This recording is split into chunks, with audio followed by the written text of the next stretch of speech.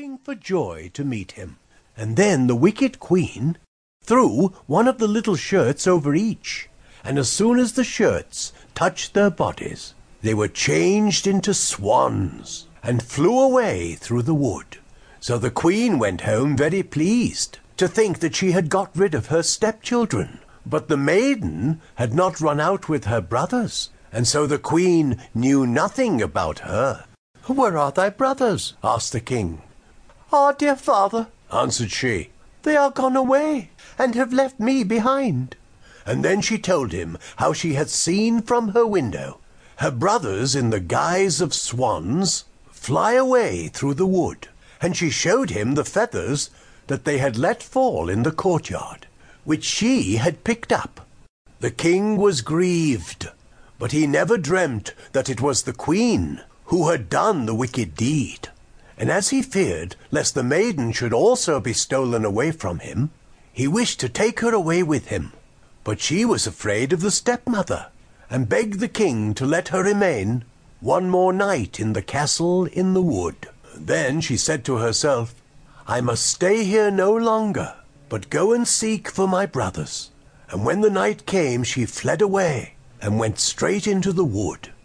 She went on all night and the next day, until she could go no longer for weariness.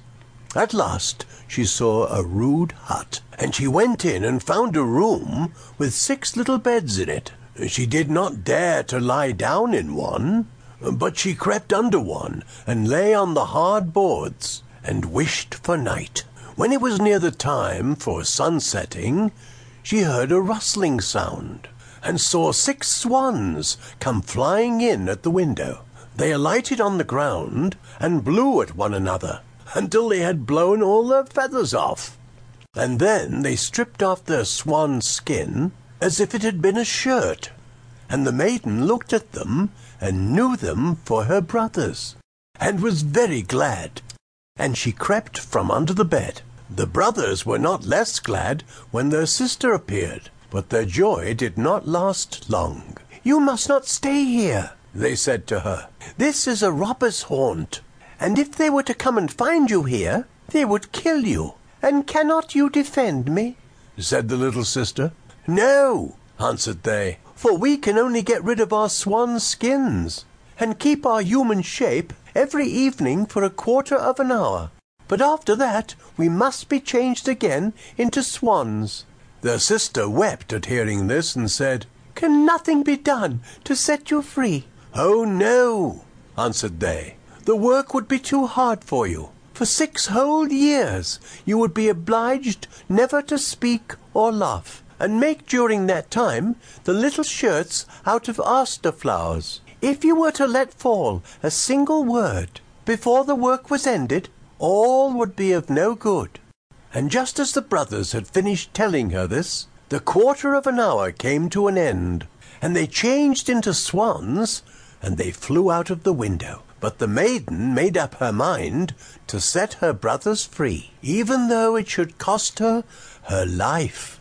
She left the hut, and going into the middle of the wood, she climbed a tree, and there she passed the night.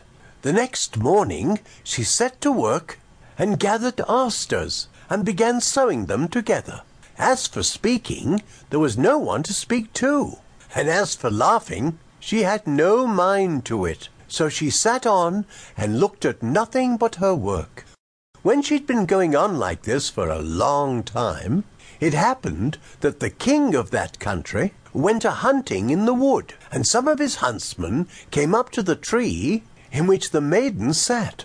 And they called out to her, saying, "Who art thou?" But she gave no answer. "Come down," cried they. "We will do thee no harm." But she only shook her head. And when they tormented her further with questions, she threw down to them her gold necklace, hoping they could be content with that. But they would not leave off. So she threw down to them her girdle, and when that was no good, her garters, and one after another, everything she had on, and could possibly spare, until she had nothing left but her smock. But all was no good. The huntsman would not be put off any longer, and they began